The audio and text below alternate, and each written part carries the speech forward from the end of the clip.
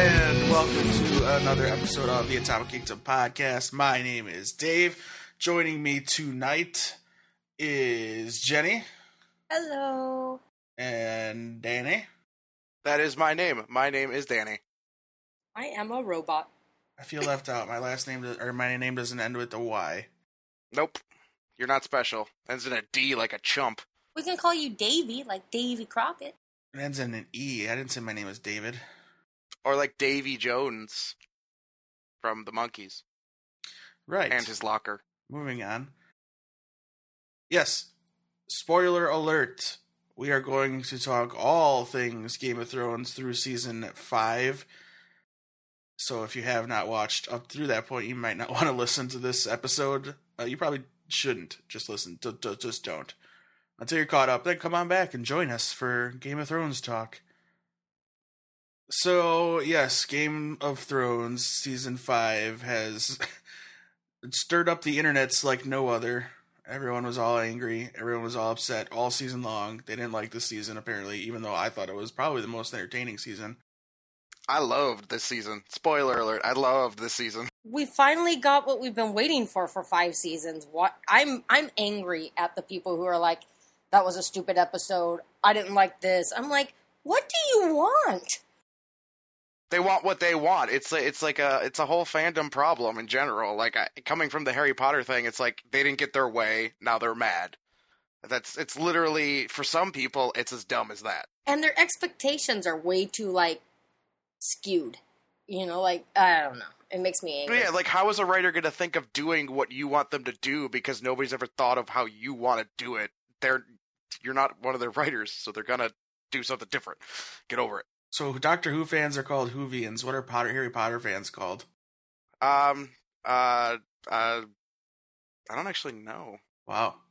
They're gonna excommunicate you from this group? No, I mean, we never really had a title. I just always called myself a Harry Potter fan. Are you guys like the Muggles, maybe? The scarves? The scarves. Yeah, because they wear those scarves. They do wear scarves occasionally. But Doctor Who is more famous for scarves.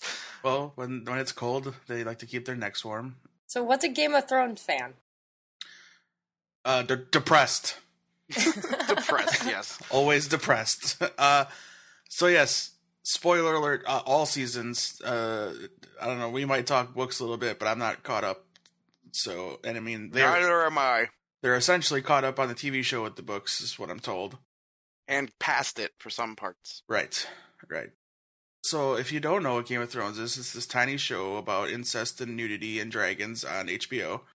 It's the sequel to Big Love. The home box office. The prequel.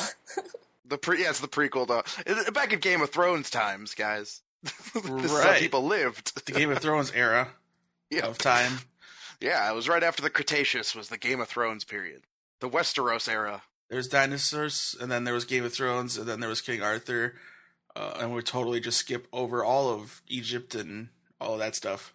Yeah, Da Vinci was next, and then motor cars, and then the time of the movie The Time Machine by H.G. Wells, and then Twitter, and that's about it. That's everything. Well, Twitter caused the futuristic world of The Time Machine with the Morlocks, with the Morlocks, and yeah.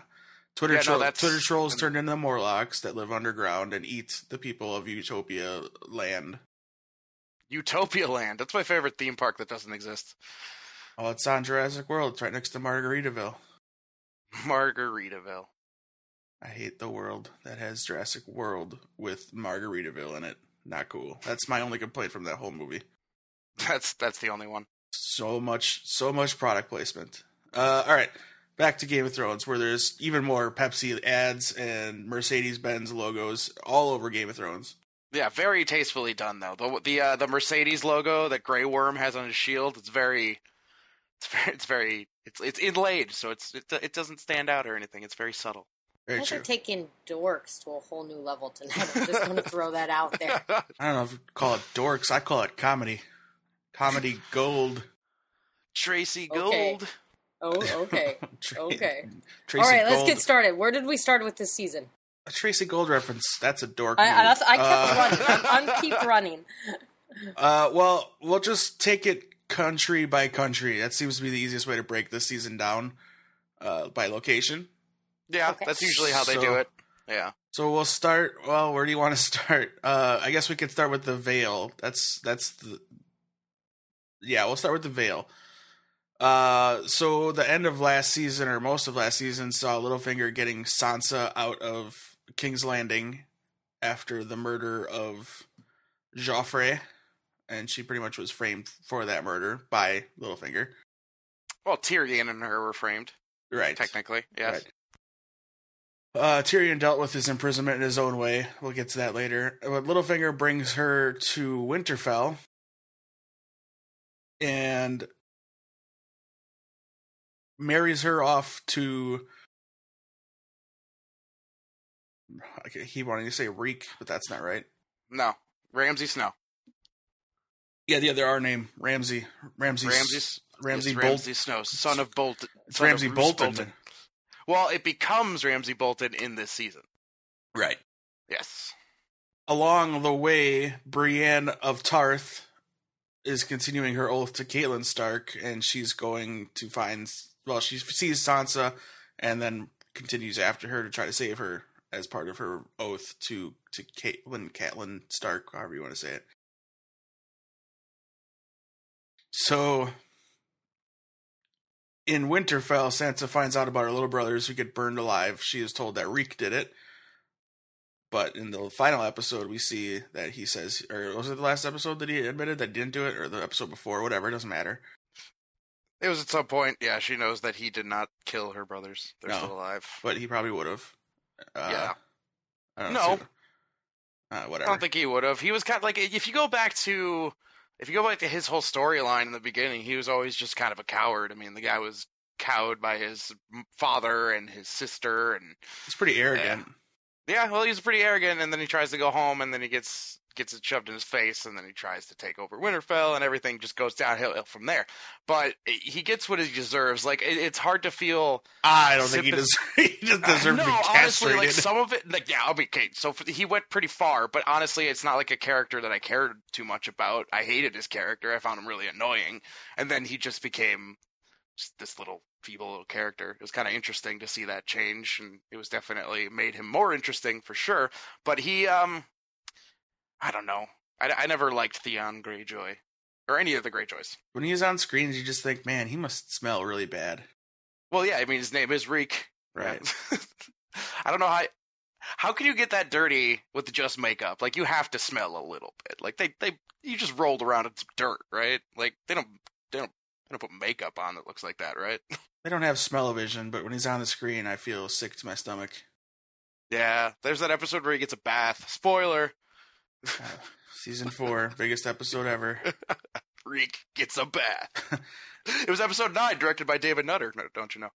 Everyone's favorite foil, Podrick, goes with Brienne, too. We should set that stage. They're together right now. I like him. He's one of the, I'm afraid to root for him, though, because I want him to succeed as everything, because he's adorable, but everybody I root for ends a horrible death, so... You could just end the sentence at everybody. Yeah. Ends with horribly. No, not everyone. There's a lot of people that I really want to die on this show, and they're still breathing, so... I got my way when Joffrey died, honestly. I think everybody got their way when Joffrey died. I'm sitting here waiting for... Hang on. Let's get to it. So Sansa's forced to marry Ramsay, and at that night, she is also essentially... No, not essentially. She is raped by Ramsay. And Reek is forced to watch. And we're forced to watch Reek. So Reek reacts to the injustice of womanhood everywhere. There's so many frustrating parts of that story, though, that drives me crazy. So Reek, or Theon, whoever you want to call it, had 2 or 3 opportunities to help Sansa. And he did nothing. Well, not only that, he didn't do nothing. He turned on her. He told on her. And so going back, she stayed there when Littlefinger went back to, where did he go back to? My brain is not working. King's Landing, thank you. When he went back, she stayed there, and he's like, be strong, do this because this is the first step of getting back your home. So she's Right. like, okay, so she's approaching it, and over the season, she's been the biggest progression, because season 1, she was a spoiled little prissy brat, and she's been beaten to the ground every season, more than the season before. Like, you don't think it could get worse than Joffrey, then it gets worse than Joffrey, and it continues like that. So there's that moment, like, during the whole rape scene, which was so unexpected, which, from what I hear, is not in the books. So, and HBO took that to a whole new level. So it was disturbing to watch. But, like, you're sitting there wanting him to do something. He had total reason and opportunity to do something, and he just stood there and cried. Yeah, because that's who he is now. Well, but that made the scene even more disturbing and disgusting. Well, he's been programmed. He's totally just brainwashed and programmed to do whatever Ramsay has said to do. That whole torturing. Like, he went for how long being tortured by Ramsay? Like a season and a half. Yeah. So I can't necessarily blame Ramsay or Reek for not doing anything and taking so long for his brain to start working again. I can, because he started showing the empathy and stuff when she's talking to him. And now, so that part, I'll side with you on that part. Like, he's programmed, he's terrified, all that. The second time, she gets the opportunity that if she puts a candle in the window, help would come. Because Brienne told the women that were in support of the Stark family in Winterfell to do this. So she couldn't get to the tower, so she gives the candle to Reek or / Theon, and she's like, help me, go light this candle. Next thing you know, the person who told her that is hanging on a cross, and he went and told Ramsay. Like, but, like, are you seriously surprised that he told Ramsay? Like, I can't, like, I find it hard to believe that you're surprised by that. I am. You know what, though? Here's the thing. Like, I'm angry about it because she had multiple conversations with him at that point, and there was, like, a connection. Like, he was starting to see it, and he showed empathy towards her, and he understood that this is wrong. You can't say you watched that scene and that character didn't display a sense of knowing right and wrong. Of course he does, and that he always knows that, but he has had that beaten out of him. He doesn't care anymore. He just knows that this is going to cause me harm on my own body, or hers. I can see him just always fearing being caught, or... Because he's been caught. Like, there's that scene in, like, whatever season where he's torturing him, and he, like, gets free, and he runs away, and it's just so that he has an excuse to hunt him down again. Like, he believes that there is no other life for him now. This is what he is. And just because Sansa's there, it doesn't change anything. Like, when's the last time you saw Sansa? First season? Like, that's, at this point, I don't know, like 9 years or something in the storyline or something like that. I'll say that seeing her be raped started to trigger it all back to him, like, to wake him up. But then his biggest flaw happened right after, so I disagree with you. I don't think. Because I think he's still scared. He was starting it's to just wake the up. start. Yeah, it's just the start. Yeah, he's still terrified to do anything against Ramsay. The whole storyline was so frustrating, and plus, I think I'm with most of the. Like, we're all Stark fans, and we're tired of watching. I hate Sansa. Stark. I'm so sick of watching a Stark get totally beaten down. I'm totally sick of it. Season 5 was not for you. No, it was not. Season 4 wasn't for me. Season 3 wasn't for me. Season 2 wasn't for me. And Season 1 wasn't for me. You still had Season 4, you had Bran, his storyline didn't end terribly. I'm telling you, like, I'm sick of it. I'm so sick of seeing the Starks just pull the short stick. Well, but because they did pull the short stick, though. Right, like, they started a war, basically. Like, the whole point of the storyline is that this is kind of the Starks' fault. Like, they're like the catalyst for everything that happens here. Like, I don't agree with that, though. But without Without Ned Stark becoming the Hand of the King, none of this happens. Okay, stop. Okay, I saw a meme on somebody's very misinformed Facebook this week that said it all started because Bram was climbing when his mom told him not to. That's what started everything. And it's not true. They were there... because they wanted to make Ned the Hand of the King. Right, and because The other hand died, and that was Caitlyn's sister's husband, right? Yes, who was killed. Who was killed, and that's why they were there, is to get that letter to Caitlyn and then investigate the murder. That's why all of this started. I don't agree with that. I think it all started is after Ned became Hand of the King. He started looking into Robert had a bastard. That bastard. That's what we're talking. That's what we're talking about. That's the murder investigation. Like, that's why the first hand was killed. He find the first hand discovered, and this is I'll look it up. Right? I'll look it up. Yeah. So the first hand died, and he was murdered, and then Ned becomes the hand. And he's taken the thing. Yeah, and it begins the investigation, but that investigation starts at Winterfell. The only thing that they were going to leave anyway. Like, the only difference is that Bran and a bunch of the kids, or just Bran basically, Bran and Rickon didn't go. That's the only difference. Like, they would have gone otherwise, probably. Because he saw the Lannisters together. Exactly. That's the only reason they didn't out go. of a window. Yeah. Right. They would have all died at King's Landing eventually. Yeah, because he would have gotten, like, all the other stuff would have happened. Like, he would have got beheaded. They're still investigating the murder. They would have probably captured all of his children. Right. And Jon Snow would be the only one left up at the wall. And then the war starts after that. The war starts when Ned gets beheaded. So it all starts with that initial investigation. That I agree with, and yes. that freaking Cersei. Cersei causes everything. Yeah, no, you're right. She's the evilest character on the show. We'll get there in a second. we can't get that far ahead yet. I can't find it, Danny. I know what you're talking about. No, but I know. The husband of Caitlyn's sister, yeah. who was at the Vale. Yes. They have the big castle with the hole in the floor. The moon door, yes. The moon door, yeah. He was the original hand. He found out about the bastard, that book that Ned was looking through all the time. And then he got killed because of that, and that's what starts everything. That's what starts the Game of Thrones, essentially. I saw somebody say something about that book. Remember, because Ned was always looking in the book. Do you think Tyrion got to look at it too? Yeah, he got to look at it. But do you think what's his name? Oh God, I suck at the names of the show. Littlefinger. Jon Snow's friend that's with the wildling and the kid. He went up to study. Oh, Sam. Sam, yeah, he didn't go to King's Landing though. He went to Old Town. Old Town, yeah. Right, but I don't think that book's in King's Landing anymore. I don't know where that book. I don't think the book's going to come up anymore. And I don't think the book has who the mother of Jon Snow is in it. I don't either. Because we'll get to that. Yeah. I kind of want your guys' theories on that. So maybe keep that in the back of your minds.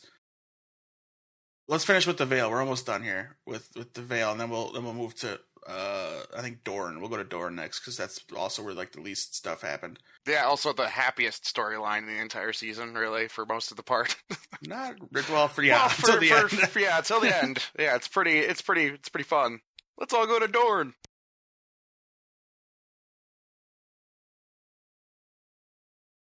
Yeah, nothing really. I mean, they're planning their attack on, or not their attack, but their defense of Winterfell against Stannis Baratheon, essentially, right? That's what they're waiting for. Yeah, for him to come down from where he's staying at the wall. Ramsay's father makes Ramsay not a bastard anymore. He legitimizes him, essentially, and gives him the last name Bolton instead of Snow. And he's going to help lead the attack, and they got a bunch of sellswords and stuff, and they're lead the defense of Winterfell against the Baratheons and their magic and just awfulness. Yeah, we'll get to that part too. Basically, Ramsay's got this woman he's been sleeping with for a long time, and she's jealous of Sansa at this point, and she traps Sansa on this tower wall, and Reek / Theon Greyjoy / Stinky Guy with castration just dumps her off the wall, and we get to see her go splat. That was crazy.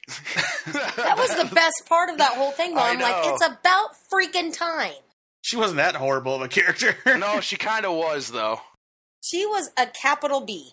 Yeah, she was crazy. She was just as crazy as Ramsay is, almost.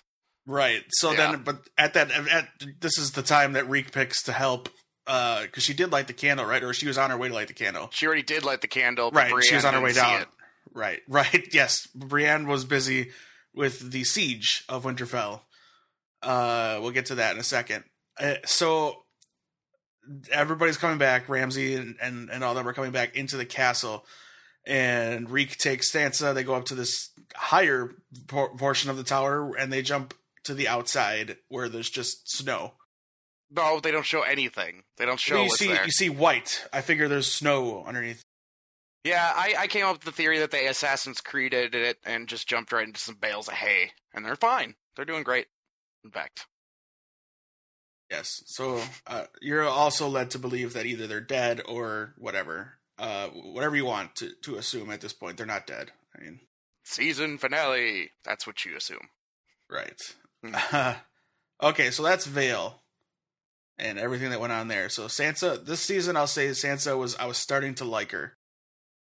Yeah, I liked her this season. I did not like Sansa at all until this season. Yeah, I could not stand her every time she came, especially in the first season. You're kind of supposed to, because you're supposed to kind of side with Arya, and Sansa is the exact opposite of Arya, and Sansa's, and yeah, basically. The thing with Sansa in the books, too, you don't really like her because everybody else mentions Jon Snow being gone and missing Jon Snow, their brother, except Sansa. Never once does she ever care what happened to Jon Snow.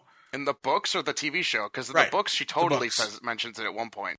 The books. I don't remember her, as far as I am, she has never once brought up, I hope he's okay or whatever, I don't know about that. That makes sense, though. Because Sansa kind of parallels Caitlyn. Like, whereas Arya paralleled Ned. And Caitlyn hated Jon Snow. This is what I'm saying. I'm not arguing about it. I'm saying you're not supposed to like her from the start. It's the same reason why you don't like Caitlyn for hating Jon Snow so much. And Caitlyn, at first, doesn't start off to be a great character either, and she kind of builds her way towards redemption, I guess you might say. Like in the second, third season, you like her more than you did in the first season, and again, because she's a reflection of Sansa, and annoying wife lady. And it's her fault that Ned died. That's all I'm saying. Sansa, though, I mean, like I said earlier, I think she is the biggest development between the seasons. Like, her from season 1 to her to now, like, she's starting to learn how the game's played. But development in what way? Because honestly, she was broken down and now she's being built up. And she's only being built up because Peter Baelish gave her a chance. And now he's gone and she basically let herself get as defeated as she was before and just constantly is asking for help. I don't see any progression at all. I see her actually standing up for herself for once, but that should have happened 2 seasons ago. She was a victim, like, the first 3 seasons. A complete victim. But I don't think she was a victim in this season because she's starting to watch and learn. And I contribute that to Littlefinger because he's kind of teaching her how to, but she's becoming more of a survivalist. She was not a victim in season 1. She put that all on herself. Yeah, everything that happens to her in season 1 happens to her because of her. But I thought they did a great job. They did a great job in season 1 though because she is like a 14-year-old girl, yeah. and that's what 14-year-old girls do. And she cares about 14-year-old girls' stuff, like knights and flowers and lemon cakes. Marrying little creeps. Yeah, so, but I don't agree, because I don't see that she's become much, because, Jenny, she spent nearly 9 episodes of the season locked in a room. Like, how is that at all some sort of, like you have Brienne of Tarth camped outside of this place this whole time, doing nothing, while she sits there and does nothing. I'll say in defense of Jenny's point here, up until she's left behind by Littlefinger, she is progressing. Like, her mood and her attitude are very different. Yeah, totally. Absolutely. That whole sequence where she's like all gothed up and she's all like... Right, she's just wearing black and trying to be as cool, womanly as possible. Yeah, and that totally worked. But then she gets married to Roose, or I'm sorry, I keep saying Roose. Ramsey, and she just becomes the same person again. Like, the only not exactly, obviously, because you could see that she was fighting to get back to the person she was when she arrived at Winterfell again, or Moat Cailin. Where did she? He takes her to Moat Cailin, and then they go to Winterfell, right? Okay, I think that's how it is. She strategically married Ramsey. No, Peter Baelish strategically married her to Yeah, Ramsay. Little Worm threw her under the bus. Yes. Like, Right, totally for his threw her own under the gain. or bus. Littlefinger, But excuse me. the moment that it like happens, that's when like his true "I'm a psychopath" comes out, and then she's back to like, oh crap, I'm in a bad situation. Well, she never saw that from Littlefinger. She probably still thinks he's a great guy. Yeah. Right. Oh, Yeah. yeah. He just But helped her. I Yeah, don't he think saved like her. Right. she went into the marriage with Ramsay strategically because of what she learned from Littlefinger. But you cannot say that she didn't know, because there was that whole dinner sequence beforehand where he's just basically being Ramsay Snow in a less violent way, in a completely verbal way to Reek and her, basically making them Right. talk to each other. She was going into that marriage as, one, it was the only thing she could do, and two, Littlefinger lied to her and told her exactly what she wanted to hear. Like I said, she's learning. I think next season she's going to be even stronger, depending on if it was a snow pile under the. I have to disagree there. She's learning. She was used all her life. Yeah. And I think now, yeah, she's very angry about it, finally. She's just been sad. Like, now she's angry. Now's the point she needs to start acting and get her Jean Grey on. Like, or just do something. Like, you got Arya's storyline going on, and she's just fueled by the death of her family, and Sansa's just been carted around for 5 seasons. I don't want to, like, I have a lot of stuff about Sansa, but I just don't think with, like, a show and a book series that has a lot of strong female characters, she's given way too much attention. Yeah, she would be the weakest, I would say. She is the weakest. Like, what's her face? Like, even the or whatever her name is that Sam is involved yeah, with. she was more powerful. Yeah. Yeah, I would say even Missandei or whatever. Melisandre? Dany's handmaiden Oh, absolutely. has way more power. Oh, absolutely. Yeah, totally. Anyway, all right. So we'll agree to disagree. The on little kid in the Sansa. Night's Watch has more power. That's not a girl. You guys are brutal. That's not a girl. I know. Podrick Close. has more power than Sansa. If you want to go that route, Podrick is awesome. Don't knock Okay, Podrick. so are we leaving Winterfell? We're leaving the yes, Vale. we're leaving Vale and Winterfell. Yes, we're leaving that. Well, because we'll come back to Winterfell, but let's go to Bravos actually, because there's little action there. Not a whole lot happens in Bravos. This is the Arya storyline. She shows up in Bravos and begins to train with the Faceless Men. Jaqen, what did I say his last name? Hagar? Or Yeah, whatever. Jaqen Hagar, I think. He is back. He reveals himself to be back, or is he? We don't know is for sure. he? Right. She starts training, and she discovers that they have all these heads in this building. Faces. Yes, all the faces. And the people would come there pretty much to die. Like one girl, she actually helped a girl commit suicide at one point because she's like ill or something, and she's like terminally ill, and she says, this will help, and she dies. It all leads, I mean, I don't know, tell me if I'm just going too fast with this. It seemed like they stretched out a lot just to get to this ending. Because nothing really happens until the last 2 episodes with her storyline. Yeah. She learns that she plays the game of, what is it, the Game of Truth? Or the Game of Lies, or whatever it is. The Game of Faces. The Game of Faces, yes, with Jaqen, where you tell a lie or the truth and a lie, and he's supposed to tell you if you're lying or not. And she finally gets good at it, but maybe, I don't know. She gets her first mission, which is to kill a man at the harbor while posing as an oyster merchant. But when she's going there to either do reconnaissance or whatever she's doing, she sees that Meryn Trant, Sir Meryn, we'll say. The first name on her list. Yes, the first name on her revenge list that she repeats over and over all day, every day. He shows up because the dude from Naboo is also there, because that's where all the money right, is. Yeah. Yeah, you're right. That is a guy from Naboo.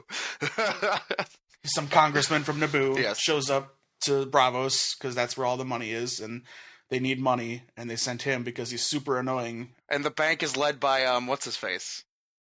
Mark Gatiss, from Doctor Who and Sherlock. Oh, yeah. Mark? Is it? I forgot his name. Anyway, the guy who plays Moriarty and, Moriarty? No. His brother. What's Sherlock's brother's name? Mark Gatiss. Yes, thank you. That's the guy's name. Anyway. Sorry for that tangent. This is my life. Weird. Okay.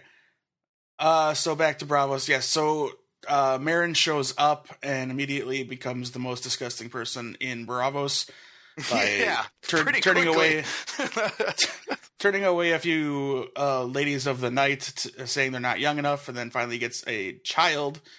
And meanwhile, Arya is witnessing all of this, and she sees her quote unquote in.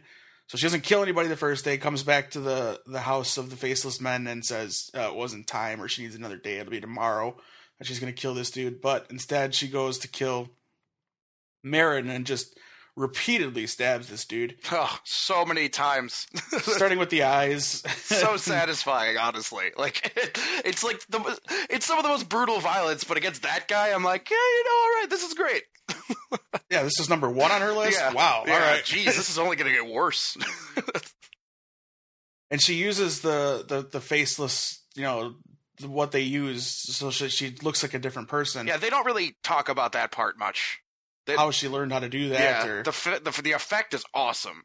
That's for sure. Yeah, because when she returns to the home of the Faceless Men, she's confronted by Jaqen and the other girl that's there that told him she's not ready. And so there has to be a sacrifice, so he kills himself, apparently, but then from behind he comes walking back up in the form of the girl again, but now it's Jaqen. And she takes the face off with the cool effect and just repeatedly takes faces off, and then finally it's her face. And he says that Jaqen never existed or something along those lines. And it could have been anybody, really, knowing that they have this faceless thing where they could be whatever face they want. Mm-hmm. And she is stricken blind for her disobedience, apparently. And that's all for Arya. Yeah, that's the end of her storyline. So, Dave... I don't, or Jenny, I don't know if you've watched a lot of Buffy, but that moment felt so Buffy, like end of a season Buffy to me, like, or end of an episode into a second episode. Like, those episodes they did after the season finale all the time, where it was just like a weird tangent, like a little side story. It felt so much like that. Like, I was just like, what is going on in that sequence? It is the most confusing part of the whole finale. I don't know. It's it's the thing that you were waiting for since you meet Jaqen and he starts talking to her all so long ago, however long that was. The coin, and then, the Valar Morghulis. Right, when she shows up to Braavos and takes that boat taxi right to that building, and I'm like, oh, sweet, it's going to happen. And, she has to wait, obviously, and then she gets to go inside, and then she starts the training, and you're like, yeah. And we still have no idea how this happens or what they're doing. But they can change their faces and their height and all of this other garbage. And yeah, and now she's blind. The end. Okay, so our tally system for the Starks is Sansa just got raped and jumped off of a building. Yes. Arya got to kill her first on her list, but now she's blind. Mm-hmm. So again, Success. I don't like watching this show because tip the scales. Tip the scales. She did get one revenge kill. She did get one, but a super how good long is one. her list? Very long, but technically it already has 2 names taken off of it because the Hound is dead. Yeah, so she has 2. Yeah. And a few of the people on her list, I think, are also dead, but not because of her. Well, she doesn't know it. Yeah, she does not know that, though. Okay, any other comments on Braavos or Arya? No, it's like, no. I was a little bummed. It was my favorite, it's what I wanted the whole season. Like, if the whole season could have been just that, and I watched that would have been enough for me.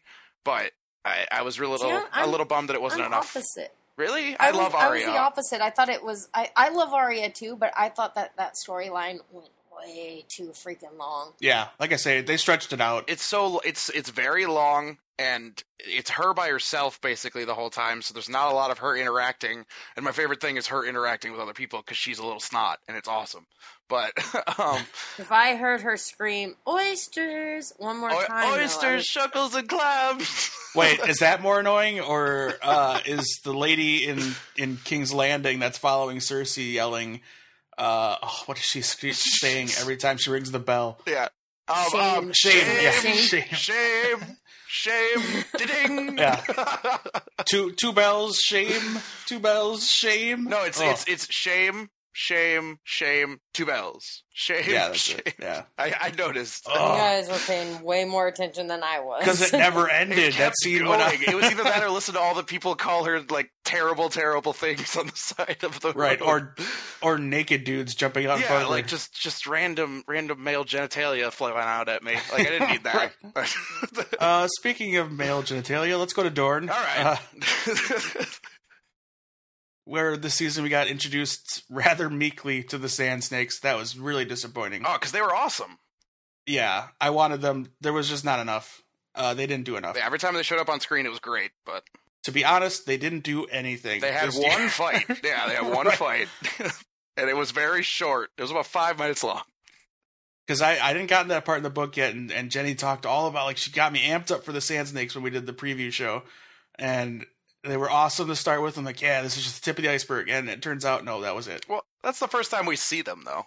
They could come back in the next 2 seasons. It feels like, in the books, does she hit on Bronn really hard like that? That was awesome. That was great. I liked them together. That was cool. That entire sequence was great. I liked that scene a lot. Yeah, she's my favorite of the Sand Snakes. She was so awesome. Which one? Let me get their names real quick. She Great was podcasting. what's it? Tyene, I think is her name. In Dorne. All right, there's Tyene, Nymeria, Obara. How do you say the mother's name? Is it Ari- Eliara?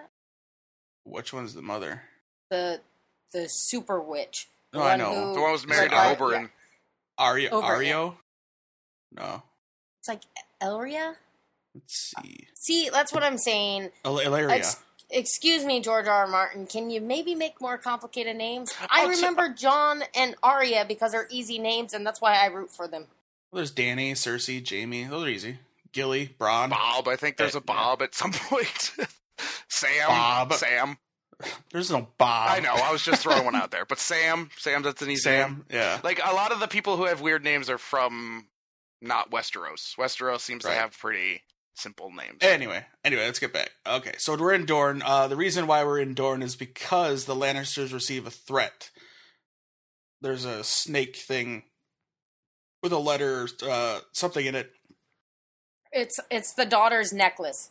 After Oberyn is murdered by the mountain.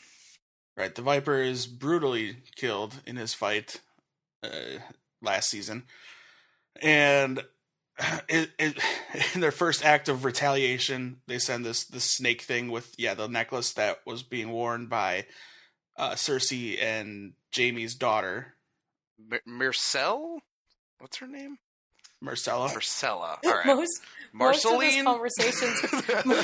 conversation's going to be us trying to pronounce names. Oh, it's the best. I have all the names here too, so we'll be good. So And you still can't pronounce them all. no, so Cersei sends Jaime to go get their daughter, and he recruits Bronn from what looks to be an annoying marriage. Who is by far my favorite character. Bronn, Just so yeah. you know. Right. Bronn and anybody is a good pairing. So they travel to Dorne and have some fun scenes together. Bronn trained Jaime to fight with only one arm, or his other arm, I should say, after he lost his hand. So they have a little bit of history there. Plus, Bronn and Tyrion were good friends for so long. So yes, they head to Dorne and they sneak into this castle to rescue Myrcella, who's being held there, probably by against her own will because of what happened to Oberyn. But no, it turns out she's happily engaged to Trystane, who is Oberyn's son. Yes. Who she really loves, and it's actually very happy in Dorne now. They seem to be having a great time. She's kept prisoner in the water garden. Yes, she's the happiest character of this book series. The whole series. She is living life and just happy until, of course, life comes back. Like Jaime returns to Dorne and ruins her life. Basically, yeah, she would have been fine. Everything would have I don't been think fine. No, that's- she wouldn't That's have. not true. I don't know. That's not true at all. I don't think it could have gone as bad as it did if he hadn't shown up. I think it escalated very quickly because of that. Because of his. I think being it would there. have ended exactly as it ended. Yeah, Illyria all along was going to kill her. Probably. Do you think she's going to be executed now? I don't know, because Doran is Oberyn's older brother, and he's in a wheelchair, and he's got this cool dude with a big axe thing Yeah. as his He's bodyguard. got a cool man. Is a dude at his side. He learns of everything. First, he puts Jamie and Bronn in jail, and then interrogates Jamie while Bronn stays in jail, and has that encounter with the Sand Snakes, which is cool and just hot. Except for the poisoning part, that's not fun. But yeah, in the jail, we see that she poisoned Bronn, and that there was this cure when she kissed him, right? And that's how she got the poison on him. Mm-hmm. And she had this cure, and he had to say that she was the most beautiful woman in the world or something.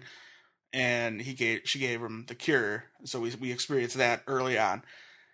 And anyway, Jamie talks to Doran and learns about the message, and then finds out that Illyria sent the message to King's Landing. Finally, he allows Bronn and Jamie to take Marcella back to King's Landing, but under the condition of taking Trystane with, and that he has to be on the small council at King's Landing, and everybody agrees, and hunky-dory, we're going back to King's Landing. Woo-hoo! Yay! Spring break! Marcella's on the boat. She has this lovely, touching moment where she knows that Jamie's her father, and she's happy. There's a lot of, father moments in this season. That don't end well. No, never, ever. Don't ever talk to your father. All of a sudden, she starts bleeding from the nose and the ears and probably the eyes, and essentially. Well, you forgot the point though. When they're getting on the boat, they're all saying she pledged herself to Jamie, the mother of the Sand Snakes, who I can't pronounce or remember her name. Illyria has to pledge in order to stay in good graces with the king, and then as they're leaving, she's saying goodbye, she's showing them respect, and she grabs the daughter and kisses her. Then they get on the boat, and we see she all the confesses blood. to Jamie that she knows that Jamie's her father, and Jamie's all excited, and then her nose starts to bleed, and then she falls over. Yep, but then we cut back to Dorne, and we see that Illyria is bleeding as well, and she gets the cure thing, and she's happy. For now. Here's my flaw with this, though, and I can't figure out who the prince... Is that her son, or is that that's the wheelchair guy's son? Okay, because Doran. Yeah, he's on the boat with Jamie still. Yeah, and his so she wife basically just sacrificed died. him. Yeah, and his wife just died. Yeah, Fiance just got killed. I don't think they're married yet. Well, I know. Yeah, but you no, get what I mean. no. But basically, the love of his life is dead because Bronn's gonna know what happened. Like, he's the only one that would know. Oh yeah, of course. He's gonna look at it and be like, oh. He knows exactly what it is. And we're not going to see that because that's what the show does. They cut out all the parts everybody can infer and just be like, remember when you told me about that? Right, yeah. You're supposed to, they assume you're smarter than a lot of these people are. Yeah. Okay. So we can move on from Bravos. Yes? Yes, because from everything. Dorne. Excuse me, from Dorne. Let's go to Stannis' situation. So we're going to the wall. We'll start at the wall and then end in Winterfell. Then can we go back to the wall? Or are we waiting to the end for that? Well, I'll let you decide. Okay, go ahead. Well, let's go to Stannis Baratheon is at the wall. He's trying to recruit men to attack Winterfell and take that over because he still believes he's the rightful heir to the throne. Which technically he is. Technically he is. Keep in mind, they still have all the wildlings from the previous fight that they captured. So there's a prison full of wildlings. Right. Season 4 ended with the big fight on the wall with the wildlings and the giants and Mance Rayder, the king. Pretty clearly, the Night's Watch did a good job of defending it, but a lot of them died. Mm-hmm. So the season starts with Jon Snow going into the woods to talk to Mance Rayder, and then that's when Stannis shows up. Stannis brings Mance Rayder back to the wall and essentially wants to kill him for treason. Starts burning him alive, but then Jon Snow shows mercy by shooting an arrow through his heart. But I'm getting on the wrong topic here. Basically, Stannis is there trying to recruit for the army, his army, so that he can take over Winterfell again. He actually goes to Jon Snow to see if he can come and ride against them as well. We get a touching moment with Stannis and his daughter, Selyse. That scene made me cry. Yeah, Shireen, who's got, what is that, the stone disease? Yeah, stone skin, I think it's called. Stone skin. Yeah. She's the most adorable person on the planet. Cutest girl ever. Cutest little girl ever. Right. That actress is amazing. She teaches a 'cause- man to read. Right. It's Is adorable. that Sam? No, it's Sam knows how to read. Are you kidding? Right. Right. Sam's the one that it's It's who's the dude? Onion Knight. The Onion. That's his name. They call him the Onion Knight all the time in the book. I can't remember his name because he's a pirate Yeah, or something. Like he was the story Davos is that or he Davos. Davos Davos. Seaworth. Davos. Davos Seaworth. a much better name than the Onion Knight. But he's called the Onion Knight because he snuck in onions into. Right. I can go. I know the whole story. Yes. Yes. Davos is Stannis' like right hand until Melisandre shows up, and then she kind of takes over for him. That evil It witch. kind of pushes him to the side because Stannis then kills this old man who's like their church person. I forget what they call him. This in is these way books. back. The Septon. Right. Yeah. That's the past. Yeah, the Septon. So yes, there's a nice touching moment with Stannis and Shireen where you think, oh man, this guy's actually a decent dude. This could work. Then you forget that he's also hooking up with the girl with smoke coming from her vagina. And Shadows, not smoke. Shadows. Whatever. I don't care what it is. It should not be coming from there. Probably not. Probably not. Just evil person. Or is she? Because of, what is it, King's Blood? Or something? King's Blood has power.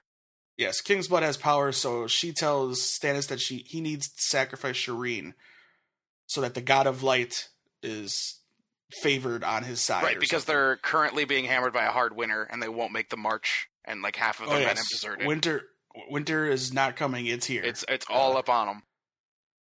All up on them, yes. So, yeah, he has that moment with Shireen where you think it's going to be okay, but then he sends Davos away. Davos tries to take Shireen with him to the wall to get more soldiers, but he doesn't let him. Clearly, he's sending Davos away because he knows Davos would fight against him in this decision. And Davos feels something coming. He was mostly just trying to get her out of there because the siege is about to happen, and he didn't want her anywhere near it. But anyway, Davos leaves her with the stag, little toy. Which the actress, funnily enough, gets to keep. I saw a little Twitter thing she posted, and she got to keep that horse. I'm gonna start crying. Yeah, so he does it. Stannis burns her alive, and we get this scene. Oh my god! We get this scene where she's screaming no. We don't see her die, but we hear her. Yeah, that's we definitely hear her die because it hurts when she stops screaming. Like then you know it's over. Oh yeah, because she's screaming the whole time. Just that whole part.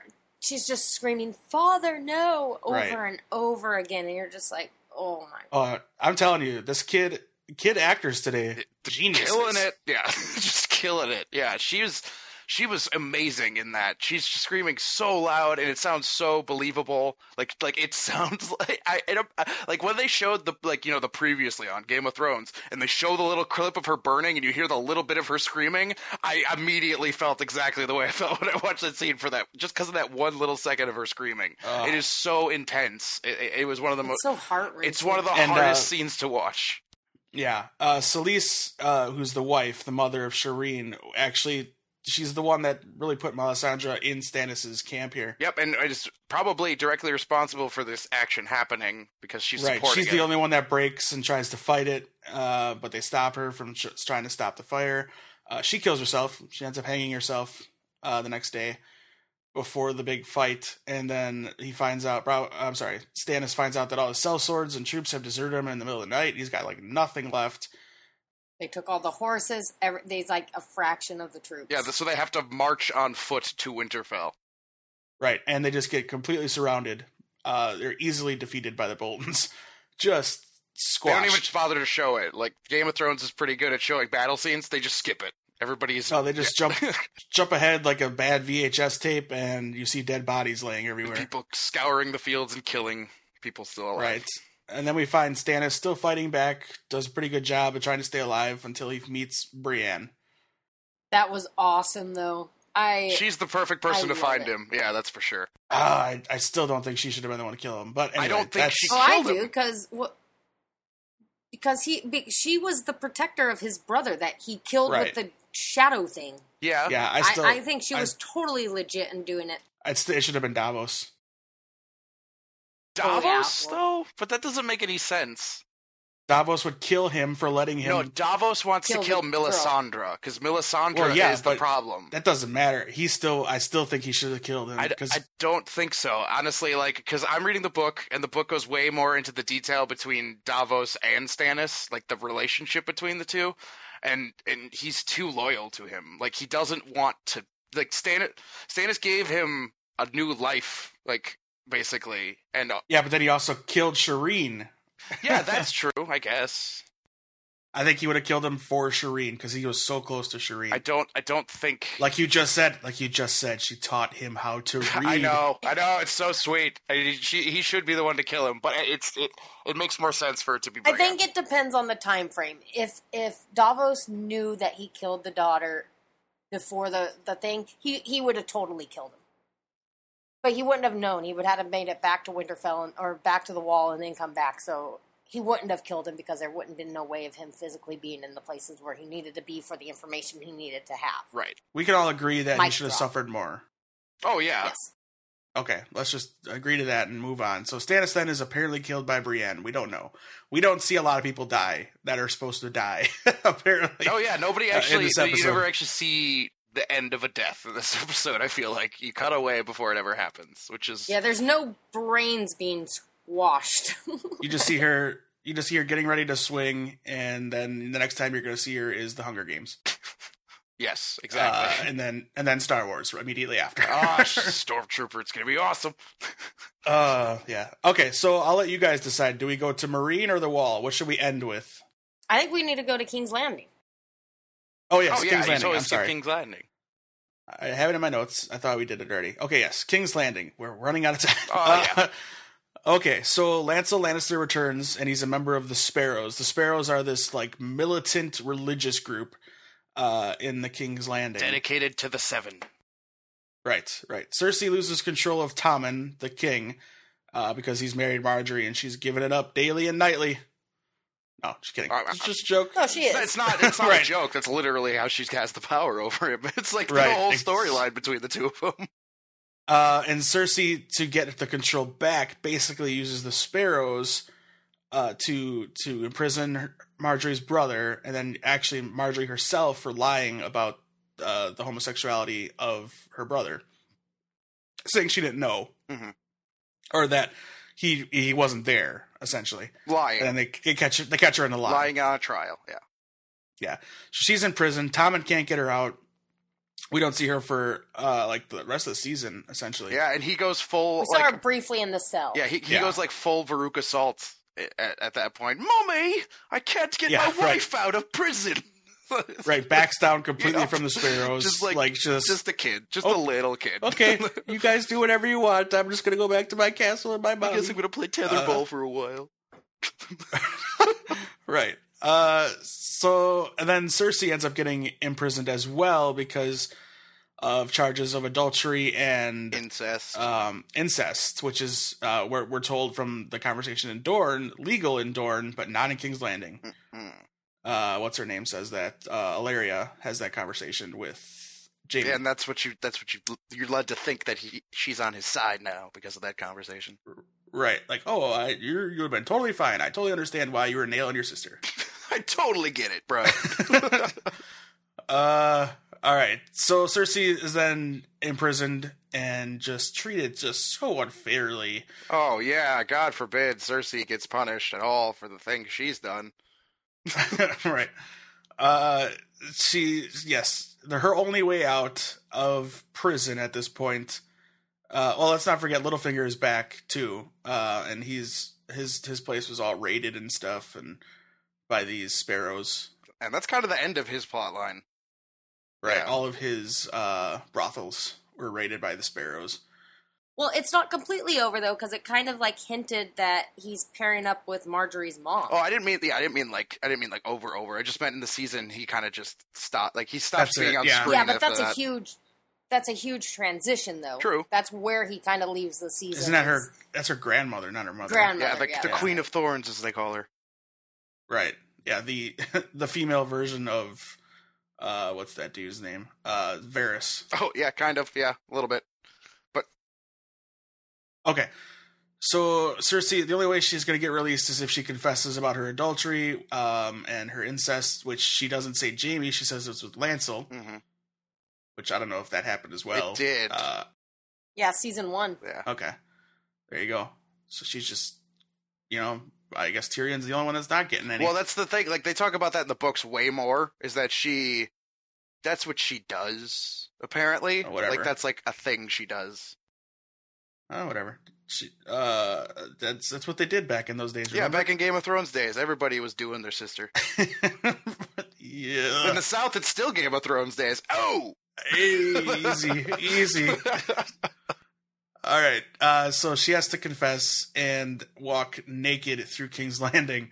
After getting her full hair on cut naked. off. That hair cutting scene looked genuinely violent, and I would believe that she was actually bleeding after that.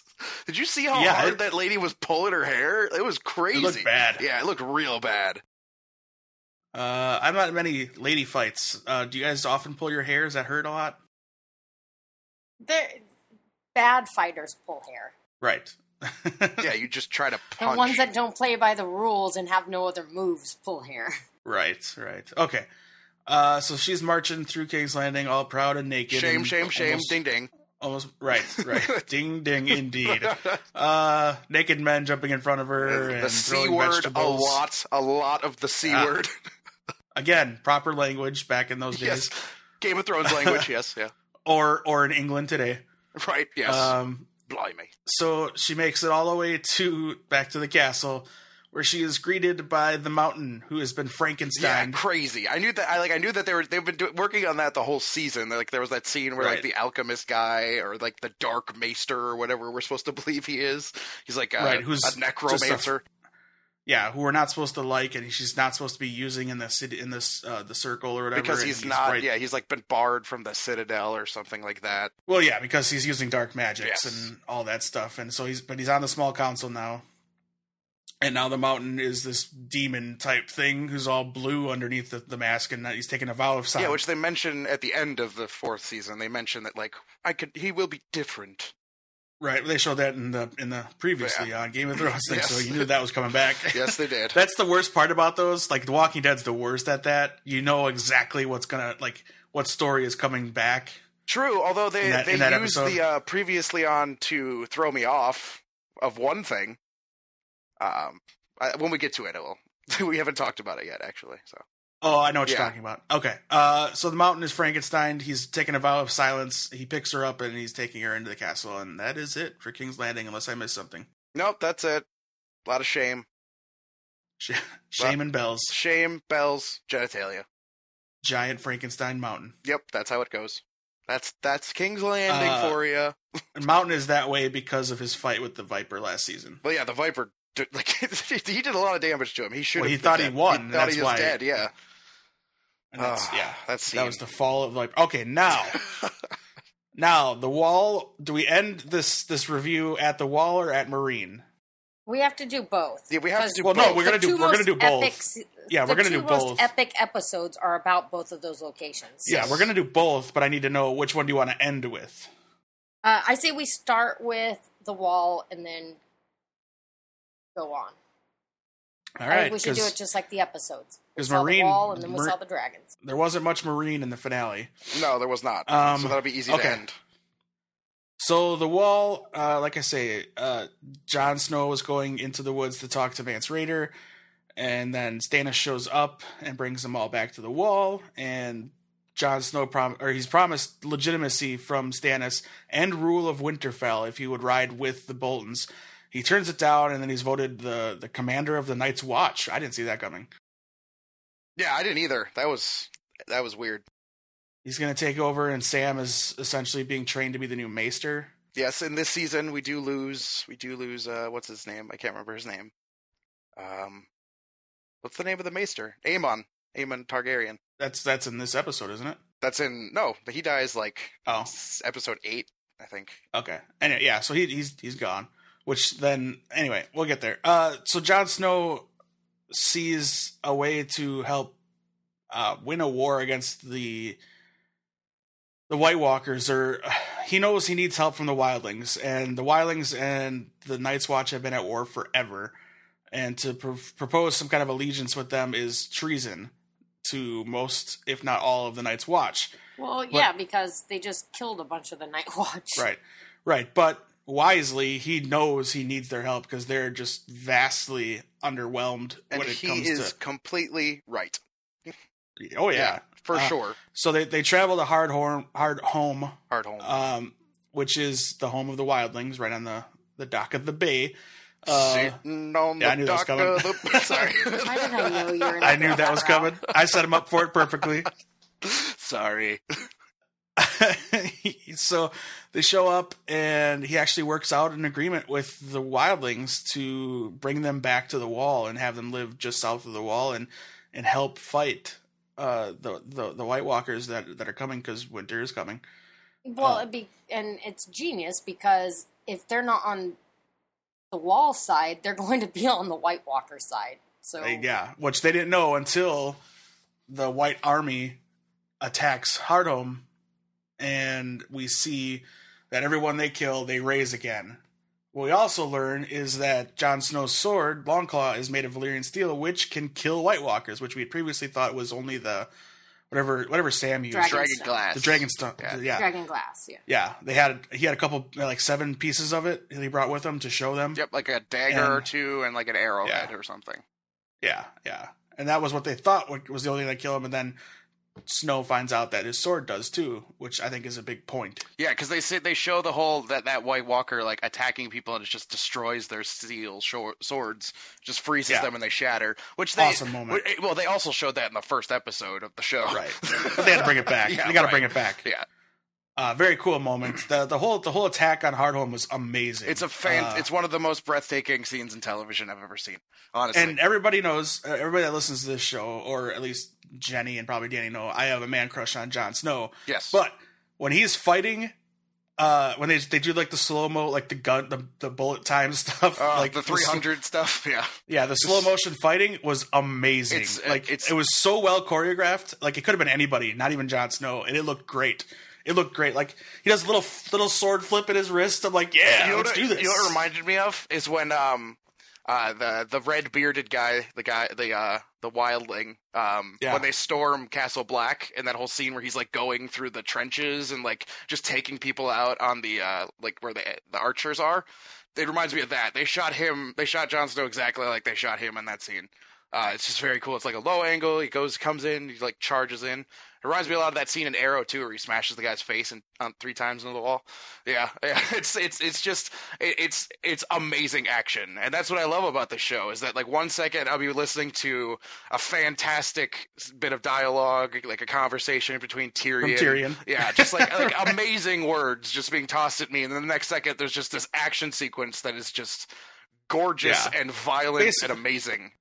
Basically, these last 2 sections we're talking about, it's what you've been waiting for since the beginning of the series. Yes. This attack with the White Walkers, we're finally getting to some thick action with them that they've been hinting slowly at. And we saw a little bit in season 2 where they go out to find the wildlings and they run into the White Walkers and Sam kills the one.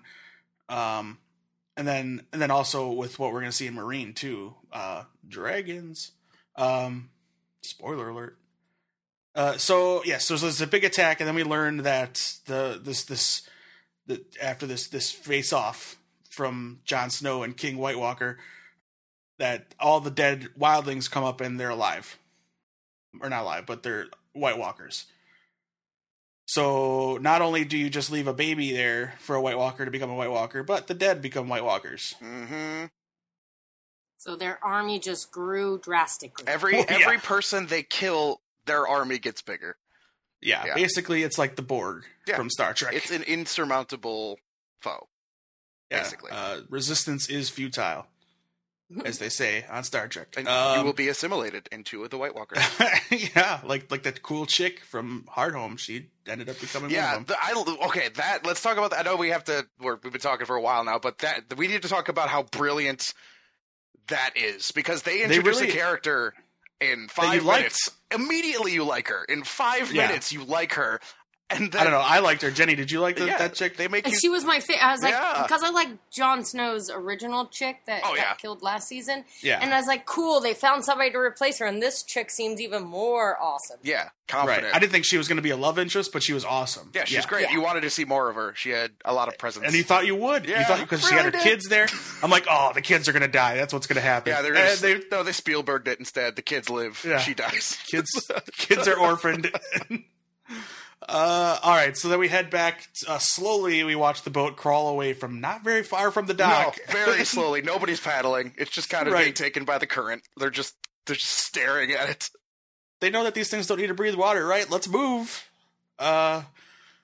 So they get back to the wall. He sends Sam away, or to go to Old Town to become the new Maester. Essentially, he leaves with Gilly. Basically, Sam has broken his oath too because he hooked up with Gilly. Well, and they had to leave because the other Night's Watchmen are going after Gilly, so it wasn't safe for her and the baby to be there. Which means it wasn't safe for Sam either because he defended them. And then, like you said, Aemon passed away. So really now at the wall, there is no one left on Jon Snow's side. Well, yeah, the guy, I don't remember his name, but that one jerk commander guy. Alistair Thorne. Yes, Alistair Thorne says it the best at Aemon's funeral. It's just like, looks like you get less and less friends as the days go by, Sam. Like, because Jon leaves him, Aemon dies, he has nobody there. What's the kid's name, though? The kid Ollie. is the biggest. Oh. Yeah. Somebody needs to You didn't see that coming? sword in him. Ollie B. I did. No, I totally course. saw that Yeah, coming. they set but that up. He's a jerk. Yeah, and you could blame Sam for it. Sam gives him the courage to do it. He does, yeah, that part where he's just like, you gotta do something. You gotta do what you feel is right. And apparently what's right is to stab Jon Snow. You can't just go into it like that. Oh my god. Man. Okay, so here's what happens. Okay, yeah. So here's I want to say that because I know what you were talking about. In the previously, they talk about Jon Snow's uncle, Benjen going Stark, off. which is like Benjen Stark, which is something that hasn't been mentioned since season 1. I feel like, right? And I thought they had completely forgotten about. Yeah, he's out north of the wall, and no one's heard or seen from him since. And everybody that was in his party is dead. And this horse just comes back by itself or something like that. Right. So we have no idea what happens. And then in the previous season, like, oh, he's back. And then the Night's Watch says, there's a wildling that knows where your uncle is. And so they bring Jon Snow out. He comes rushing, and then he sees this big thing that says traitor. And I could not watch after this. Oh my god! For the Knights, they line up essentially. Alistair Thorne Throne starts it. Is it Throne or Thorne? Alistair Thorne. It's Thorne.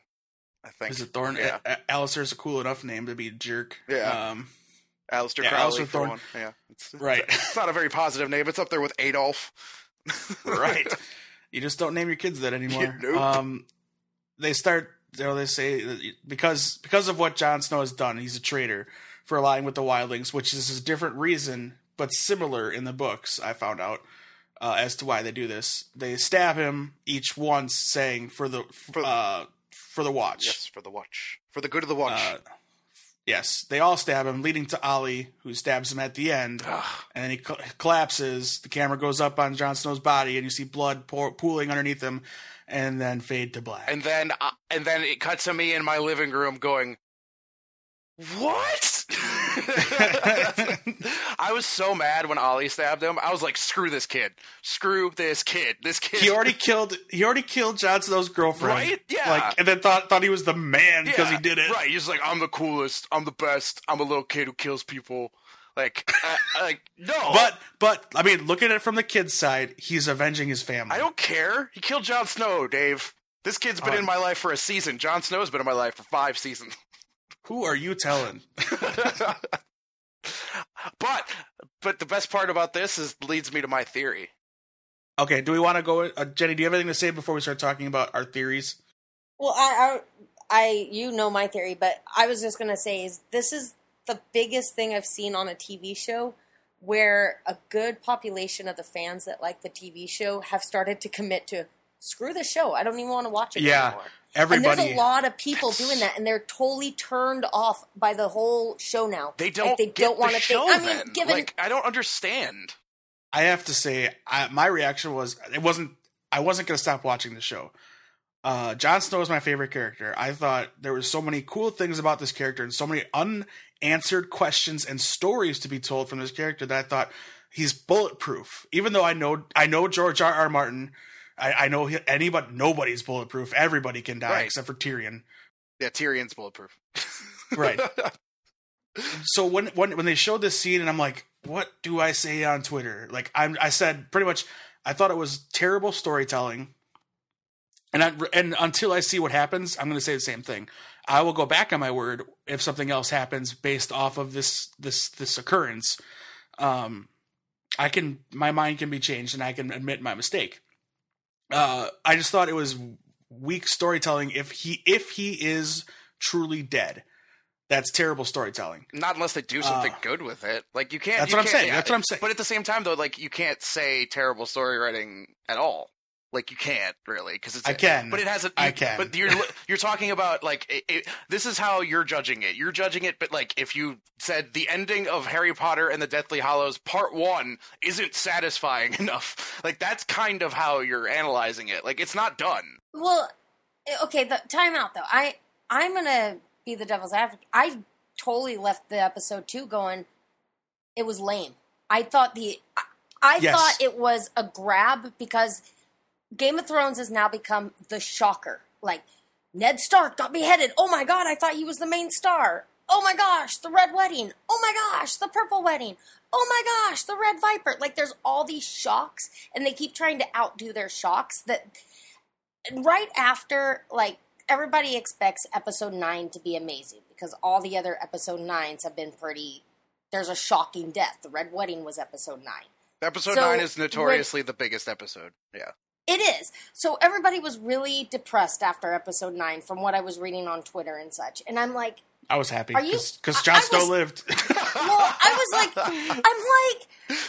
I'm spoiler to what we're about to talk. I'm like, she flew away on a freaking dragon.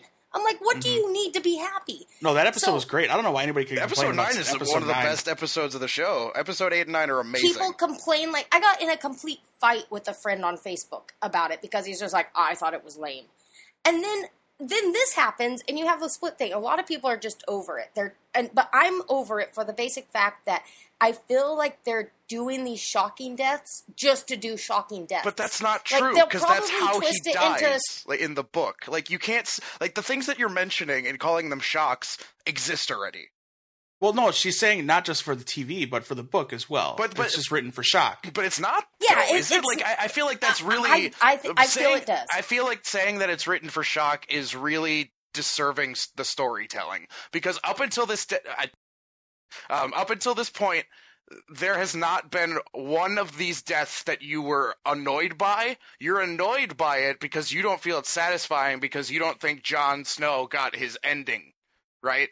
No. No, I don't feel like it was satisfying for the fact that it made no sense. Like it. How does it not make sense though? Because like you've been seeing the Watch be against him forever, the whole time. I can answer. Where was his story going to go? He became the commander of the Night's Watch. Like, where does Jon Snow's story go? He either dies at Hardhome. He died because what you're talking, like everything that happens to him.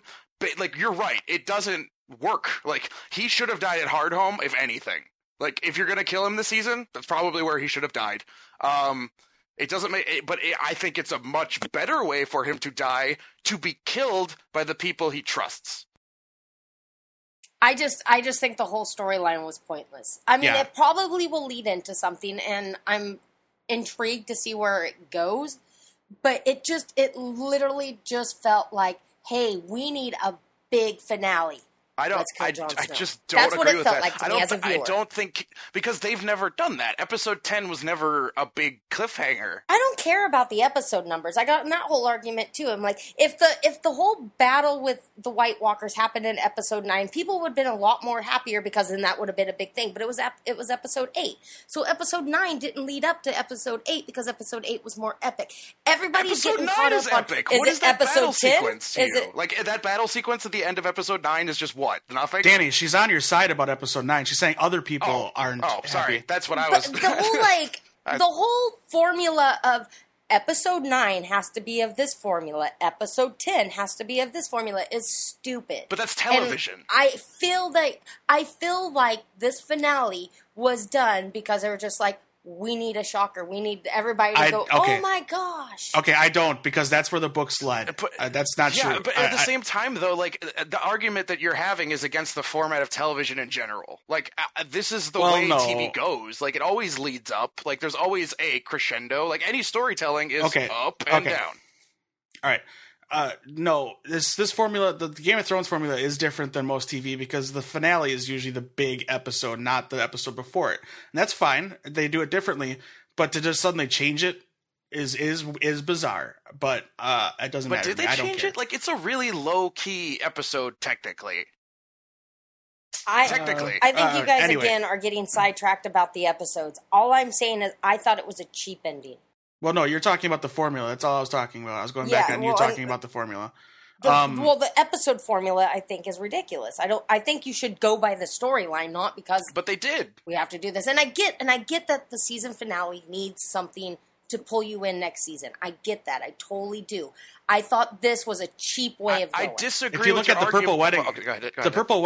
The Purple Wedding didn't happen in episode 9. It happened in episode like 2 or 3. Yeah, it happened very early. So, but the Red Viper happened in episode 9, and the Red Wedding did too. The Viper, and the Red Wedding did, and Ned Stark did.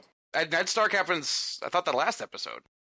No, it was the episode before the last, because the last episode was everybody dispersing. It's been a while. I don't think you can call it a shock death because it happened in the books. And also because it's not like there wasn't stuff leading up to it. Like, it's like the tensions between him and the Night's Watch are at all-time high. Real quickly though, I don't know if I'm right or not on this, but I don't think it has happened in the books. No. I think that it has forecasted to happen in the book that's currently written. No, it's happened in the book already. In the book that happened, like I said, it happened, but in a different way. Right? Isn't it in Jon Snow wanted the fifth one? Jon Snow wanted. Yes, spoilers beware. Not many. It doesn't really matter. It's a different ending is all. There's a different thing going on with Ramsay Snow, where he has Arya, and he sends notice to Jon Snow that he's going to marry Arya. And so Jon is going to go down and fight him, and he's going to take the Night's Watch with him, which is against everything they believe in, because they don't do this. Yeah, they don't go to war. And so for treason, the same reason, they kill Jon Snow. This happens in the book. The same way, too. They stab him and say, for the Night's Watch, or for the Watch. So it does happen in the book. Again, he's also been asked many times, George R.R. Martin, is he dead? And he laughs at it. He's like, I'm not going to talk about it. You guys think he's dead? Just keep reading. Well, that's what J.K. Rowling did too. Every time somebody died. Again, yes. Let me finish my point. All of it is misdirect because Kit Harington is supposedly signed for season 6, but he's also told Entertainment Weekly that he's dead and not coming back next year. It's all misdirection. You're not going to know until they go in production and you see Kit Harington on set. That's the only way you're going to know. And even then, they could hide that pretty easily. I hope they do. Right. I'm just in the age of stupid people taking pictures on sets. I mean, there's a little more obscure. Yeah, they were a little harder. Yeah. Right. Anyway, let's stop arguing about the matter of how he died, and let's talk about real quickly, because we got to wrap this up. Theories on if he's actually dead or how he is going to be back or any of that stuff. I'll let Jenny start because she had a pretty good one.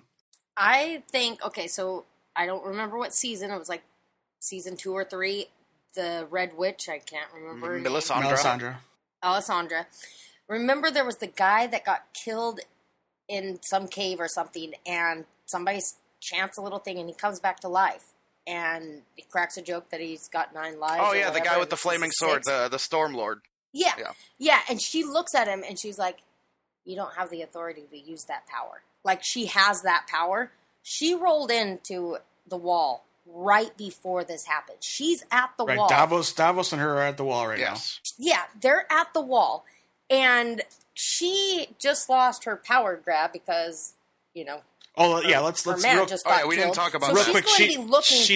She did try to seduce Jon Snow earlier too. Yes, in the season. So I have a feeling that her little magical powers will bring Jon Snow back. There's something there between those two because it happens early. Like they see each other from across the courtyard. They make eyes, and then there's something there that was there's more there. Mm-hmm. I just feel, again, that's part of the reason why I think it's bad storytelling. If that's the end, again, let me add that. If that's the end, that's bad storytelling. Yeah, well, if anything ended the way this ended, it would be bad storytelling. I'm like I can't obviously it's not the greatest season finale. I would agree, but I also think it's a good story arc. Like I think I like the fact that he's betrayed. Well, if you can't hold on, if we can't say it's bad storytelling, you can't say it's good storytelling until you see the rest. True, yeah, but I can say that at this point, I like the finale more than you guys did. I don't disrespect it. I like. Again, on Twitter, I was angry with the finale and said it was bad storytelling. The next day, everything but the last 5 minutes of the episode were great. Yeah, and I like the last 5 minutes too, though. That's where I stand. I didn't. Well, you can die. Just like Jon Snow did. Just like Jon Snow did. Danny, you know nothing. You know nothing, Jon Snow. Okay, so that's your theory, Jenny. Danny, what's your theory? Okay, so I, like Jenny, can point to something previously, but it's a little more recently to. Now, are you on the side of him being alive or dead? I am on the side of him being undead. I am on the side that Jon Snow will be back as a White Walker. Because I believe that during the Hardhome battle sequence, you see a line of White Walker commanders on the top of a mountain watching down below, one of which comes down, fights Jon Snow, and that's the one that Jon Snow kills. And that gets the attention of the King White Walker, and the King White Walker stares at Jon Snow for the rest of the come at me, bro. Basically, moment. where he lifts his arms slower than anything has ever moved ever. He lifts his arms all Vin Diesel, Fast and Furious style. Yeah, but not as fast. Because I know what the scene you're talking about with Vin Diesel. I feel like the one where he raises his arms is like, look at all these cars behind me. All these people that cheered for me. And then the White Walker's like, look at all these zombies with me. 1/4 mile at a time. This is my family. Are these like Jersey? Yeah, these are Jersey White Walkers. This is Vin Diesel. These are Vin Diesel White Walkers. The Groot Walkers. But the way that he's looking at Jon Snow, and he notices something about him, and I'm also. They pointed that out specifically in the little HBO thing where the writers talk about it at the end. They pointed out, like, hey, this guy notices this, and he's noticing Jon Snow, but then an episode later, basically, he's dead. So why else would they point out the fact that this guy is noticing Jon Snow as having some sort of power above him that he doesn't understand? Could it be just the simple fact of Jon Snow has that sword? He's the threat, or that he's the threat to them? Like he's the threat, and wouldn't it be good if he was no longer a threat and an asset? I get where you're going, and it is a cool parallel to Danny being the dragons and fire and stuff like that. I've been trying to figure out that A Song of Fire and Ice title forever, and that's the only thing I can align it. It's going to be, like I said this to you, and it's going to be Danny and her dragons versus Jon Snow and the White Walkers. Jon Snow and right. And it's always felt like it's going to be Danny and Snow for some reason. I've had theories like they're going to become married or something. Like I've had all of those. Well, my theory that wouldn't work for my theory because I believe his mother. Because you believe you will marry Jon Snow. No. No, because I'm going to marry Danny. Your storyline totally allows them to still get together because Targaryens have married siblings forever. Sure. Jenny, you haven't heard my theory yet. I feel that Ned is not his father, that he took over being the parents because his sister... He has like they talk about him looking like Ned a lot, though. That's the only thing. I'm sorry. Sorry, go ahead. Because it's his sister. It's his sister. She had sex with a Targaryen. Yes. And I don't agree because You can't disagree with my theory. I'm going to throw a kink into your theory. Because there's a whole part of the story where Ned Stark obviously loved another woman. Because there's the whole scene with him and Robert down in the crypts talking about her.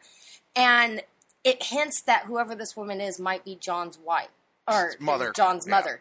And that would make sense of why Catelyn hates Jon Snow. Is because Ned was in love with another woman and had the bastard Well, that's child. period. It doesn't matter who the woman is. She hates him because of that alone. Can I ask you a question? Why does it matter? I understand why everybody's curious. Because the writer has made it important. But there's a lot of stuff that people do with that. Like sometimes things stay a mystery. Like everything in this storyline is bloodlines. True. Everything is bloodlines. Yeah, that's true. And without knowing his bloodline, there's a kink in the whole storyline. So we have to know his bloodline. Right. He keeps bringing it up in the books and on the show, not so much as in the book. But he's mentioned it more than once or twice. So the fact that he keeps bringing it up, it has to be important. Who that's the only reason I felt the importance. Snow? Or George R. R. Martin? The writer. Okay. The writer. Yeah, he brings it up more often in the books. Yeah, he definitely does. Jon Snow thinks about it all the time. So Right. So for me, when I read that, I'm like, oh, this is important. They're going to come back to this eventually. This is going to be a big key thing eventually for something. Whether that's when he's alive or dead, I guess it doesn't matter. It doesn't really matter. But it's still important that they need to tie up that loose end, like polar bears on an island in the middle of nowhere. I just don't think they're gonna because I feel like everyone's like, okay, so like the reaction to the end of this, it feels like everyone's jumping ship way too soon. Let's not get back into that. I'm not going to talk about it. It just feels like everybody jumping ship like way too soon. Like I don't think this show has committed enough of this Lost type stuff to get. Again, none of us on this show are jumping ship. No, I didn't say you were either. I'm talking about people who have. Like the people, this season pissed everybody off for some reason. There was one thing or another. That's people and everything. They want to react immediately, and it's always to the extreme. It's only gotten worse. It's always to the extreme. It's only the extreme bad. Anyway, we need to finish this. So we'll go to Marine. I'm going to fly through this kind of quick. So there's the Sons of the Harpy that are revolting in the city. Basically, they're upset with the way Danny is ruling the city. Yes, Danny, I'm talking about. Yeah, I'm really bad at running the city of Marine, guys. I ran that city to the ground. Clearly, nobody wants to. By the end of the season, nobody wants to run it except for Daenerys. Yeah, I don't want it. You want it? So the Sons of the Harpy are revolting in they're murdering citizens. They're luring them from brothels and stuff like that. They kill a bunch of the Unsullied. They kill Barristan Selmy in a very cool fight with him and Grey Worm, the only people left living at the end there. And then Barristan dies. Oh, such a good scene. This leads to Daenerys reopening the fighting pits, but that no men were slaves or something like that they fought on their own, like cognizance, like they choose cognizance. Tyrion is abducted in Pentos by Jorah, who's trying to bring him back to Daenerys as like a gift to show that he's loyal to her and her only, because he's been friend zoned and then banished by her. Poor Jorah, he's never going to get there. Bear alone forever. Right. Tyrion becomes Daenerys' advisor and then exiles Jorah again, who then volunteers to be a slave of the fighting pit. He ends up saving Daenerys in the fighting pit during a huge Harpy revolt in the stadium, which is just the cool scene from season 9 or episode 9 that we were just talking about. When all appears lost and Daenerys is about to just kind of give in to her fate, closes her eyes, we hear the roar and Drogon appears. The only other time we saw dragons in this season, we saw Drogon fly over Tyrion and Jorah when they were floating off to Marine, and then we also saw the other two dragons who do not like Daenerys You anymore. keep mentioning this stuff, and it is like you're skipping over such good scenes. Like we missed so much stuff. I'm thinking now that I think about it. Yeah. Yes, you have to go back to Jorah is also infected with the stone. That scene is thing. amazing. Like they see the dragon, they get attacked by stone skin people. So good. We finally get to see stone skins people. It was really cool. I don't know how they don't sink in the water, but anyway. So yes, Drogon appears. It eats and burns a bunch of the Sons of the Harpy and probably just innocent citizens as well because hey, they're in the way. And then flies off all. Never-ending story style into the sky with Drogon and Dany, leaving everyone else behind to die. Apparently, just we out. Mic drop. Done. And then in the finale, Daenerys is with Drogon, and Drogon doesn't want to go anywhere. He's weak and tired and wants to just chill. So she starts walking and is surrounded by Dothraki riders. The Dothraki have returned.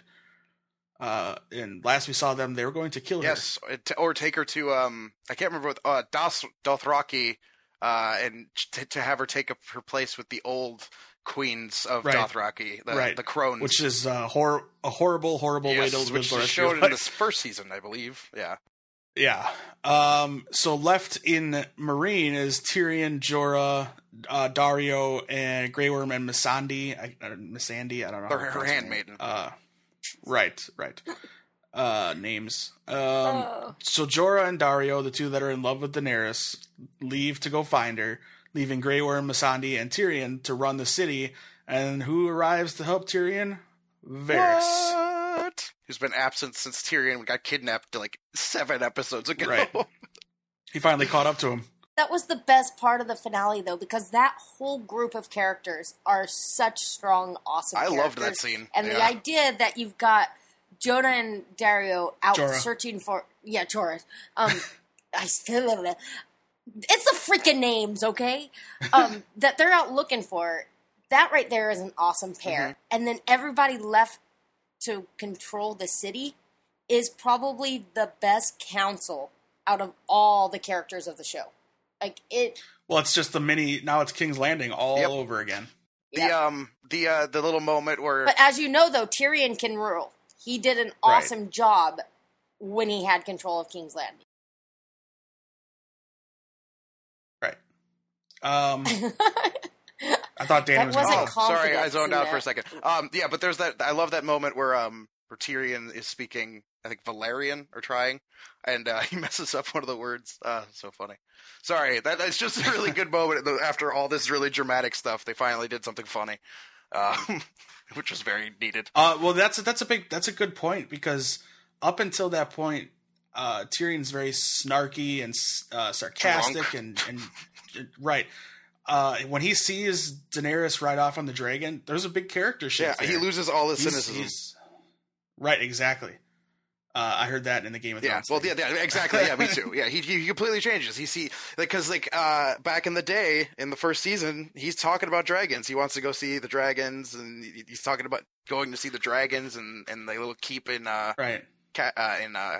King's Landing, and then he finally gets to live and see a dragon. It's a pretty, and then not even just see one that close. He sees one, and then he sees a girl ride one, and what do you think then? Like, you live in a world where you don't think dragons exist, and now there they are. How do you not believe that this is the most powerful woman in the Exactly. realm? Like, how could you look at somebody on top of this beast, just controlling it, and seemingly it looked like she called it, for one. Like, he could have, he had a very profound moment there. You could infer that she was trying to I don't know, mentally call him, or that she was giving they don't up. really, like, Or he sensed her fear. well, yeah, so that, That's my thing. I think. Well, it's I'm a leading more dragon. on He sensed right. it. That's the dragon side. On her side, is she giving up, or is she like praying to the dragon to come? the find writers seem to suggest that she was giving up. Just Right. coming to terms with her death. her? Yeah, because she took what's her name's hand. Oh, and they're that was gonna be surrounded. it. They were gonna die, for sure. Oh yeah, because they kept they were surrounded, and it was like one at a time would come in, and it was then another. It would have just been the end. Real quick on Twitter, we had one response to me asking people what they thought, and this is their prediction. This kind of falls in line with you, Danny. Susanna at 8skindeep7 says Jon Snow turns into a White Walker / Lord of the Light Woman resurrects him. He can't be dead. It's ridiculous. Yeah, and the way that they shot that scene, his eyes never Game of Thrones is really good at doing that thing where they make somebody look dead, and he does not look dead by the end of that scene. You see the blood coming out and stuff, but if you want to read all of these books, or if you don't have time to sit and read them, and you're like Jenny and myself lately, stuck in traffic all the time, or you're on a subway or bus like Danny is oftentimes, there's this thing where they'll read the book to you. And you could do that with Game of Thrones. ... Danny, I would love to if the copy wasn't completely missing from the message you sent me, because it's not there anymore, because we are in a call, so I don't have it in front of me. So if you could copy that back in, thank you. Today's podcast is brought to you by Audible.com. Get a free audiobook download and 30-day free trial at audibletrial.com/atomicgeekdom. Over 150,000 titles to choose from for your iPhone, Android, Kindle, or MP3 player. Audible.com audibletrial.com/atomicgeekdom.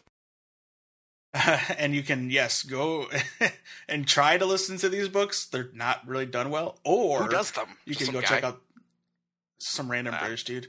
Or you could try The Martian, which is awesome. And I got to see that trailer in 3D. And I think The Martian in 3D is going to be amazing. Or I just finished Game of Thrones, or not Game of Thrones, Ready Player One, the audiobook read by Will Wheaton, who I found out is going to read that dude's next audiobook for Armada.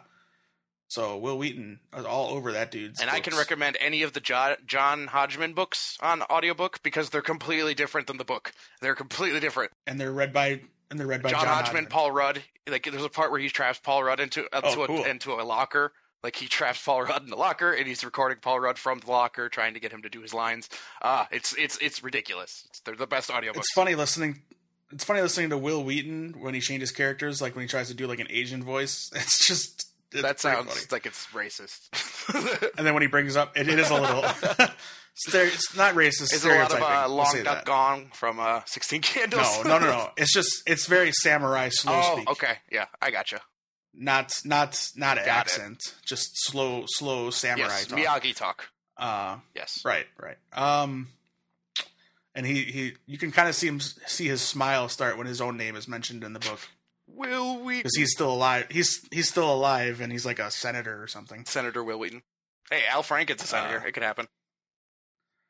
Anyway, so yes, audibletrial.com/TomKingdom. Thank you, Danny. Not a problem. If you want to chime in about any of the stuff we just talked about, Game of Thrones and all of that, and let us know how our arguing over each other is annoying you, or how you agree with Jenny and disagree with everything we say, you can hit us up on Twitter at Atomic Geekdom. Jenny, you are at Robbie Art. Danny is at Nick, Daniel, the word comma, because that's how Twitter works. every time. I'm going to do it every time.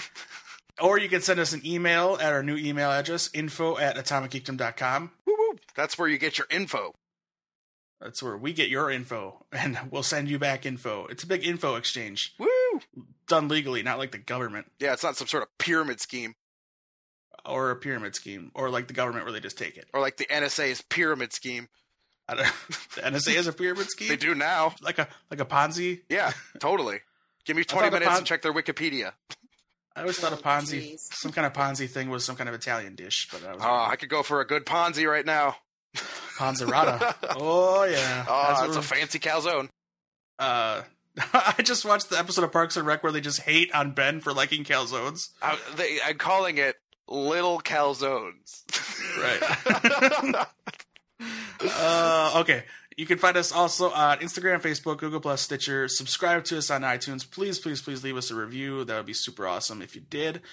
T-shirts are on the website. If you're going to sign up for Amazon Prime, which you definitely should because you can watch awesome shows like Grimm, Hannibal, Justified, just to name a few, are all on there. You can binge watch all that stuff and watch some good quality television. Amazon Prime, there's a banner on all of our pages on atomicgeekdom.com. Click on one of those, sign up, and you'll get the month for free. So you can finish Justified in a month. Oh, yeah. For sure. I just did. For sure. Also want to say a big congratulations to Courtney James Clark, our friend, one of the interviews that we did, who is in Jurassic World. She's the Mosasaur trainer. Just congratulations because that movie is huge. It is unbelievably huge. That movie has made so much money. It's so cool to see it doing so well, and she couldn't have been a cooler person to talk to. I know Jenny was there for that interview too. Yeah, she's a doll. A lot of fun, and she's been on Periscope a lot on Twitter, which is so cool. She's just talking to all the fans and seeing how excited they are about the movie. Periscope's pretty cool. I might try to start getting into that somehow, for one way or another, for Atomic Geekdom. Mm-hmm. Yeah. We'll see. Mm-hmm. It won't be my face on the screen. I can guarantee you that. Yes. So big congratulations to Chris Pratt and Colin Trevorrow. Very cool stuff. Awesome movie. I loved it. Took me back to being a kid again. Good to see that Chris Pratt guy is finally getting work. He's hurting He's for it lately. unstoppable. Yeah. If he was just less of a Seattle Seahawks fan, I could like him all the way. But That's such a stupid reason to hate See, somebody. all the hate 'em. all the good guys like the Seahawks. So Yeah, like Oh, Mike no. Holmgren.